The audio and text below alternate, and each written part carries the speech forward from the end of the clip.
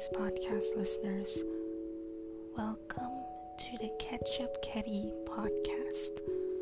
I'm your host, and this is episode 113.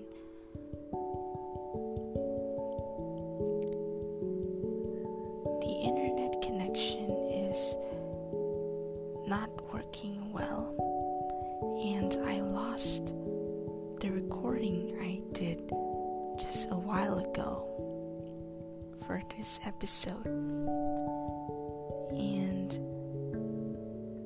it's really upsetting with the deadline being today, and yet still things could go wrong that would hinder one's progress. It is not a good day for me. But anyways, back to the topic. Apparently, I forgot to mention this in the last episode, but there is a different variant in the title of the manhwa I talked about, which is Stop, My Mute Wife. And it makes more sense when it is worded that way.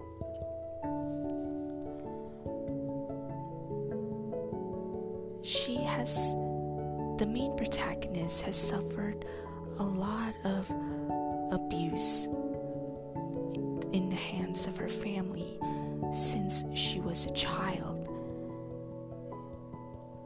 And yet when we are introduced to the male lead, we are not given a good impression of him, as he was first introduced as this playboy.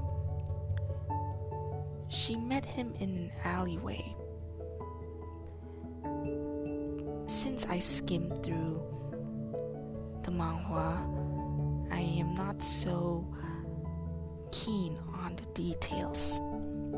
So this is just from what I understand. And in an alleyway one night, she was blocked by a car. Her way ahead was blocked by a car.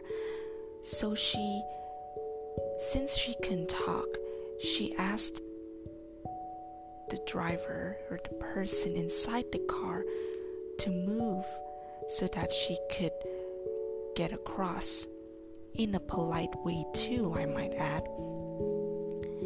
And the guy's impression, the male lead's impression, first impression we have of him is to rape her.